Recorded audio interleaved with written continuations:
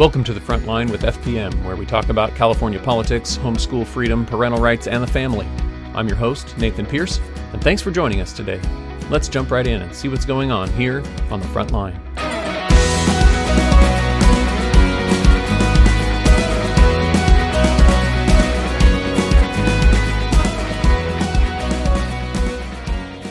Well, thank you everybody for joining us today. I have Betsy Pierce, my lovely wife, joining as a guest today to talk about a couple of things that only she can talk about. So I'm thankful for you being here. Thank you for coming. You're welcome, honey.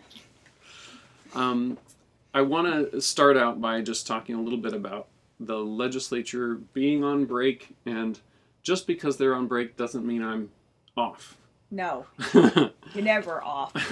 So, and as even through the holiday season, things can get intense. In fact, a couple of years ago, I was working in my office and trying to wrap things up so that I could take a week off for Christmas. And I got contacted by two different legislator offices that were working on stuff in the middle of the session, which right now is the middle of the session. It's a 2-year session, so right now is dead center in the middle of the session, and we have to work through the whole session, which it never ends, because as soon as one ends, the next one starts. And right now we're in the middle of the session again, and I know that there are legislators that are working on stuff that are going to be problems starting in January, and we're already having to do extra research on that and trying to deal with some of these things. And a couple of years ago, we got contacted by a couple of legislators that worked with me, and I ended up working through that week. And so it's kind of one of these things where, I don't know, maybe this year we'll get extra quiet, but I'm not putting my money in that bank. I don't know that there's been a quiet year since you started. Yeah, well, I guess it's California, so we have to work on having a balance of saying, okay, this can wait, and we just have to keep working on that every year, because there's always the legislature constantly trying to meddle in other people's business, which is why we exist. So I wanted to bring Betsy in to talk today specifically about an issue that I've had a few questions about, but we've had a lot of sort of aha moments from people since we started giving this message about being a sender, and this concept of being a sender. I don't know, that phrase, where did it come from in terms of why did we start using it here in this context? We've heard it before with missionaries and things like that from the perspective of a church, but how does it fit with getting involved in advocacy? Well, I believe it comes from the idea that not all of us moms are able to be the advocates that our hearts might want to be, because we are doing the work of homeschooling. Also, we are being homemakers. Also, we are caring for our husband's needs, working possibly. It's not possible to be as interactive as we would want. We cannot neglect the first things, our first callings of our homes, our families, our education, in order to take on an even greater job of going out and advocating. So where does that leave somebody? You can't be a goer. It might leave you to be a sender. Yeah, and I really appreciate that concept, because a lot of people feel like if they can't go, then they feel somehow like they're failing, and that they're not able to participate in protecting freedom. And that's really not the case, because there's more to it than the going part. And I appreciate that phrase, because it really helps people that can't go, whether it's for a time or perpetually. In some cases, if you can't go there, it doesn't mean you're not able to participate and you're not able to do something. So we're going to talk a little bit today about what are some things you can do if you can't go. If that's not the place where God has you right now, then there's another place that God has you, and there's probably plenty of opportunities, and so we're going to talk a little bit about that. I think a lot of women, a lot of moms can relate to the idea that when you hear about what's going on in the government, it's very scary, and they don't have any emotional bandwidth left to give to any other action out there. I know a lot of moms that have a hard time even reading the news because it's too scary. Yeah. And when you hear about how horrible it is, you want to act. And since jumping in the car and driving to the Capitol is not an option, a lot of women just kind of have to shut down and say, no, no, no, I can't take it anymore. There are things that can be done at home from the perspective of a mom who can't leave. And I've been that mom for a lot of years. But I want to, I want those women to understand too, you can and need to do what you can at home to be a sender. And there are things we can do, even though they feel small, they're not small. Right. Yeah. It's not that, okay, you failed in this and so you can do this second backup plan. That's not the way it is. It's that we need people in both places, and that it's an absolute need. We can't do it. We can't do one without the other. They're both important. Just like a missionary going out to the remote part of Africa needs people at home sending them. They can't do it on their own, so they need another piece to making it possible for them to do that work. And that's the way things are with advocacy. So let's talk a little bit about prayer. That's something that certainly anybody can do from anywhere. You have a story of a situation where we were in the middle of a heated battle over homeschool freedom a number of years ago. Homeschooling itself was at stake in this particular battle. But you were not at the Capitol with me. You were in a very important place also. I remember that. That was an intense time. The whole state was up in uproar. The legislature was breathing down our necks. There'd been a horrible case in California of children being abused under the guise of homeschooling. It was disgusting. And we were in a lot of danger.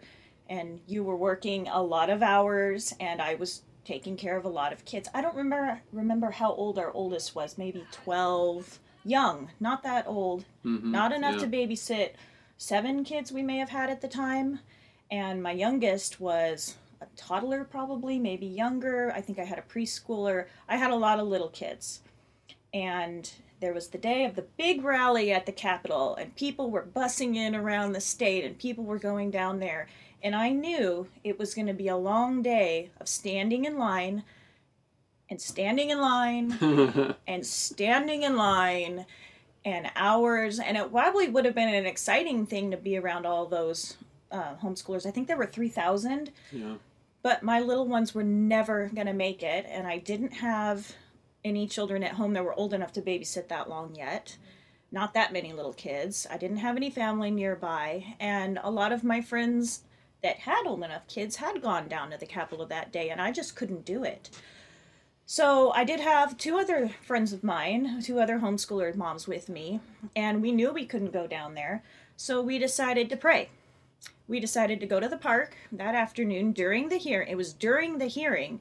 We knew when the hearing was going on. We were getting little updates on our phone, and they were talking, and we went to the park. The kids played, and we prayed. We prayed for a while. It was that kind of praying you have to learn how to do when you're a mom, where you kind of keep opening your eyes and looking. But I know God hears those prayers because God gave me the children. So he must know how I have to pray with those children.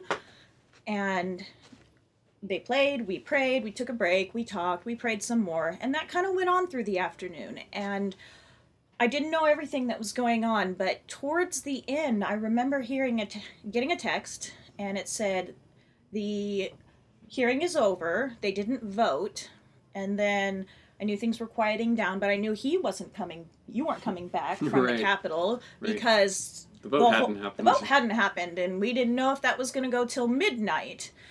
So we stayed at the park a while later. I probably had packed dinner, and we just waited and waited. And finally I got the message, and it didn't even make sense to me at the time, saying, they took a vote but they didn't and it was ended, or it was something like that I didn't even understand, but they didn't even bring it to a vote and the whole bill died, and the situation was this amazing work of God victory. But I wasn't there sitting next to you to see that, and to see the master at arms come and shake your hand, and to see all of that. I had to be with my children and caring for them, but I could pray, and I know that God was using prayers that were going up at that time to move the hearts of those people who have no sense of justice or good government. He really did, like the Psalm proverb, move their hearts wherever he wanted. It wasn't their wisdom, it was God moving. Yeah, yeah. Yeah, and I think that story, it really has an impact on me every time I hear it, because it's exactly the heart that I hope to encourage moms throughout the state to have, that they can still participate, and that is an excellent way to participate when there's stuff going on, and maybe you don't know the details of what's going on, and maybe you do, or maybe you're just hearing about it, or maybe it's just sort of more of a general concern over the freedom to be at home with our kids. These are things that we need to all be praying for, and that's something that you can do from anywhere. Prayer is one of those things that only God could have invented, because we want to be involved, we want to do something. Well, not all of us have a lot of money. Not all of us have a lot of time or ability or wit or public speaking or organizational skills or whatever. But even the weakest, most feeble, most unknowledgeable, bedridden saint can pray. Mm-hmm. It doesn't matter what level of Christianity you might be at. You can pray, and that is not a small thing. That is the greatest thing. In fact, it is the only thing that we really have. God does promise to hear our prayers. God doesn't promise that our great wit is going to have any impact. He promises to hear our prayers, and the prayer of a righteous man avails much. Right. That's a promise from Scripture. So it's not a little thing to say, all I can do is pray. It is everything to say, I can pray. Right. It is everything. So there are other things that you can do. I think that one is first on the list because it's the most important. But there are other things. Babysitting. I think this is something that probably people put down on the list and they don't think about it. But really, it can make the difference between somebody going to visit their legislator, whether it's going to Capitol Day, going to a hearing at the Capitol, or even going to do a district office visit, which a lot of people feel like they can't do because a couple of their kids are too young, or can't handle being in an office or something like that. So I appreciate that concept being brought into this discussion too. Do you see that as being something that would really make it feasible for somebody with little kids to participate that way? I think so. There are parts of advocacy, making a Capitol visit or a district visit closer to the home. There are places that are just not appropriate for little kids. I have a 1-year-old right now that was all manner of squirrely last night during our choir rehearsal, and I missed a big chunk of it because he's 1 and he's not ready to sit that long. Preschoolers are unless it's a rare preschooler, they're probably not appropriate at the Capitol or at a district visit. And that's not anything bad. Those are just settings that are not appropriate for them.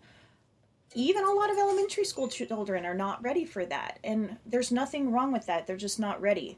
So if you have a mom that wants to advocate, but she only has younger children, she needs help. She wants to go. She's willing to go. She needs a babysitter. She can use a teenager to babysit. Another mom can babysit. You can take turns. You go this month, I go next month.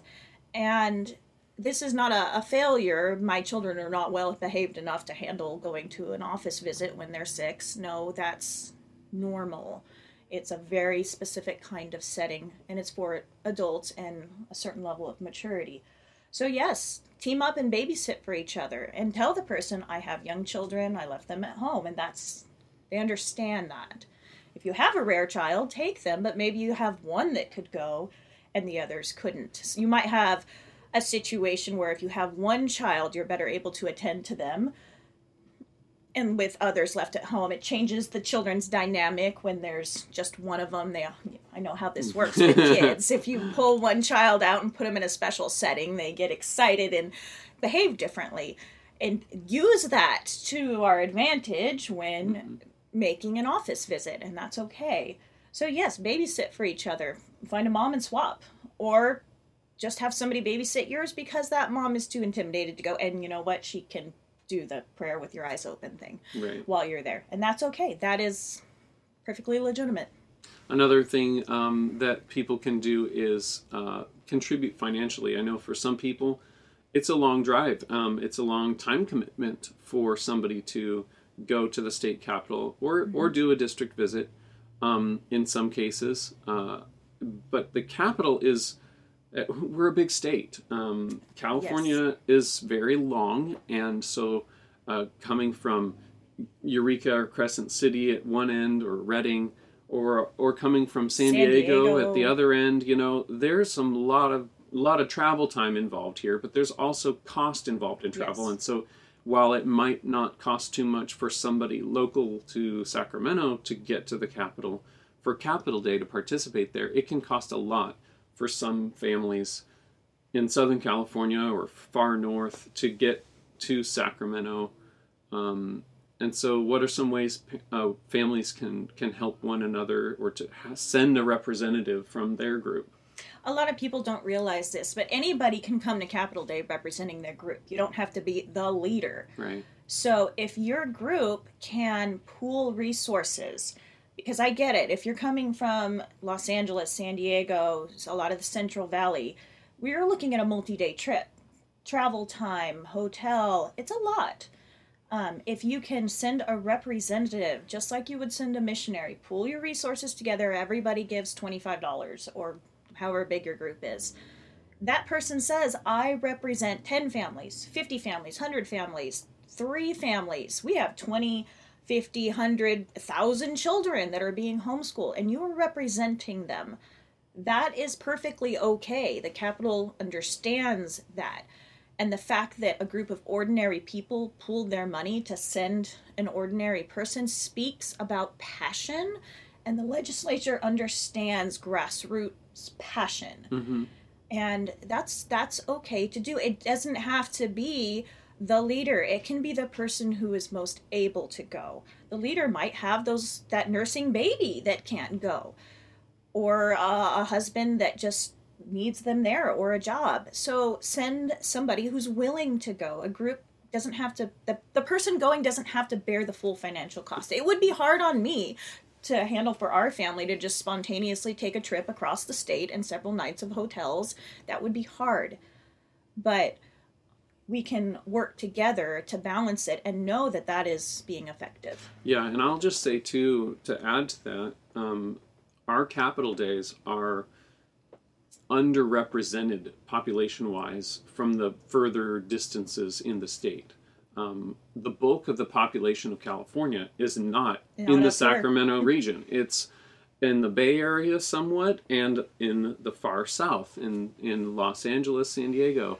So we need people to come up with ways to get their groups represented in Sacramento, because legislators care about their own districts. They care about people that are coming from their own districts. Not they will welcome visits from people elsewhere in the state, but it makes a completely different impression if it's somebody from their own district coming to visit them, especially if they come a long distance.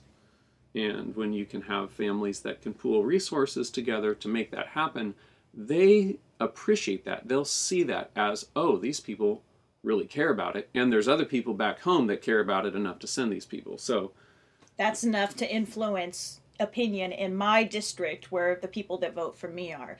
It really is. Yeah, it can have a real big impression.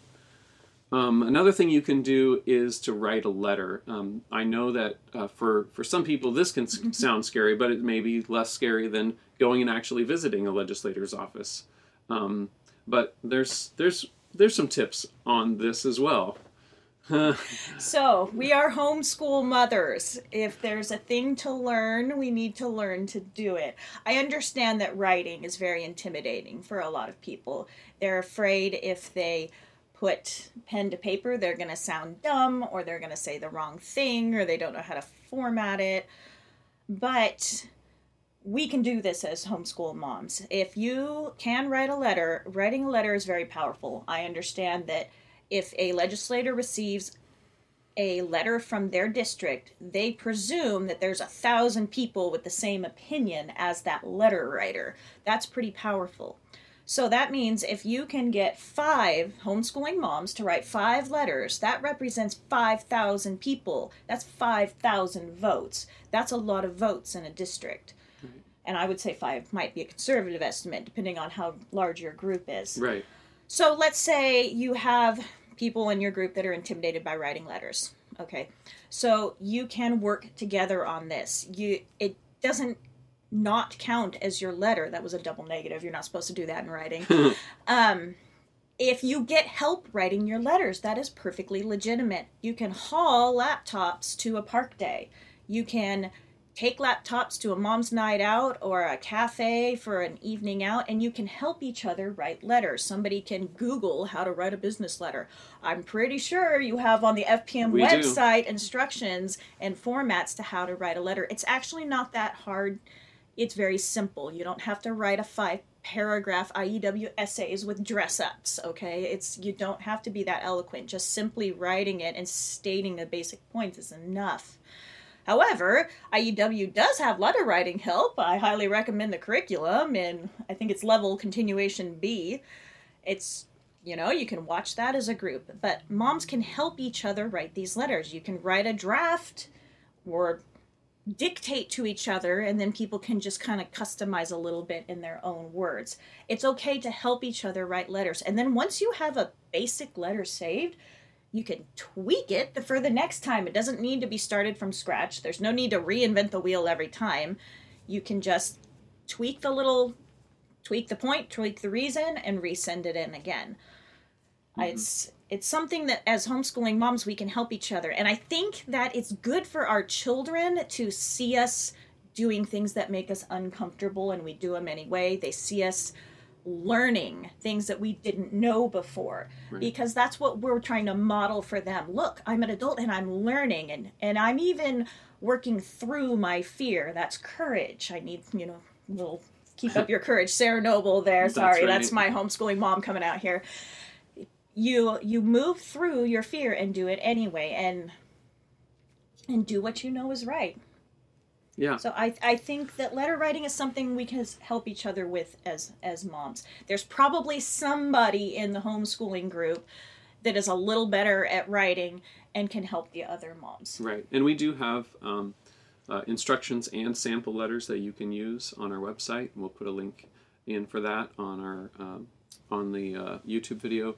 And certainly we'll put in a link to notes to what we're talking about here today. But I'm really thankful that we can provide some ideas for those that really feel like they can't get places. And I really appreciate your help in laying that out, because I think it's going to really empower some people, really make some people feel more confident about participating, and also just help people be more engaged, and maybe they'll feel like they can encourage their friends to participate too, because when we just participate ourselves, that's good, but I don't know, we can also encourage our friends to participate, and understanding these concepts makes it easier to come alongside of our friends and say, hey, how about this? You could write a letter, or how about this? Maybe can you send Jamie $20 to help her get to Capitol Day, and that's your participation. Or everybody in a group can do something. And I think this gives them some ideas to help them be able to do that. Nobody is just a homeschooling mom. I feel like that a lot. I look around my house and I say, it's not up to par. My school isn't up to par. I'm not up to par, but we are homeschooling moms. We matter because God is big and because he has called us to do this, and he wants us to be faithful to it. We can pray, we can send, we can help from behind, we can help from our little messy kitchen tables that probably have jam smeared on them. That is where our work is, and we can do things from there. Important things. In the case of prayer, I could say the major thing. Yeah. We can do that. We just have to do it. Right. Yeah. All right. Well, thank you so much for your help with this topic, and I hope that it will inspire many of you to go on to participate and encourage others to do so as well. Thank you so much for joining us today, and we'll see you again next time. Thanks for joining us for this episode of The Front Line with FPM. For more information about the topics we discuss here, check out Family Protection Ministries at fpmca.org and subscribe to our channel.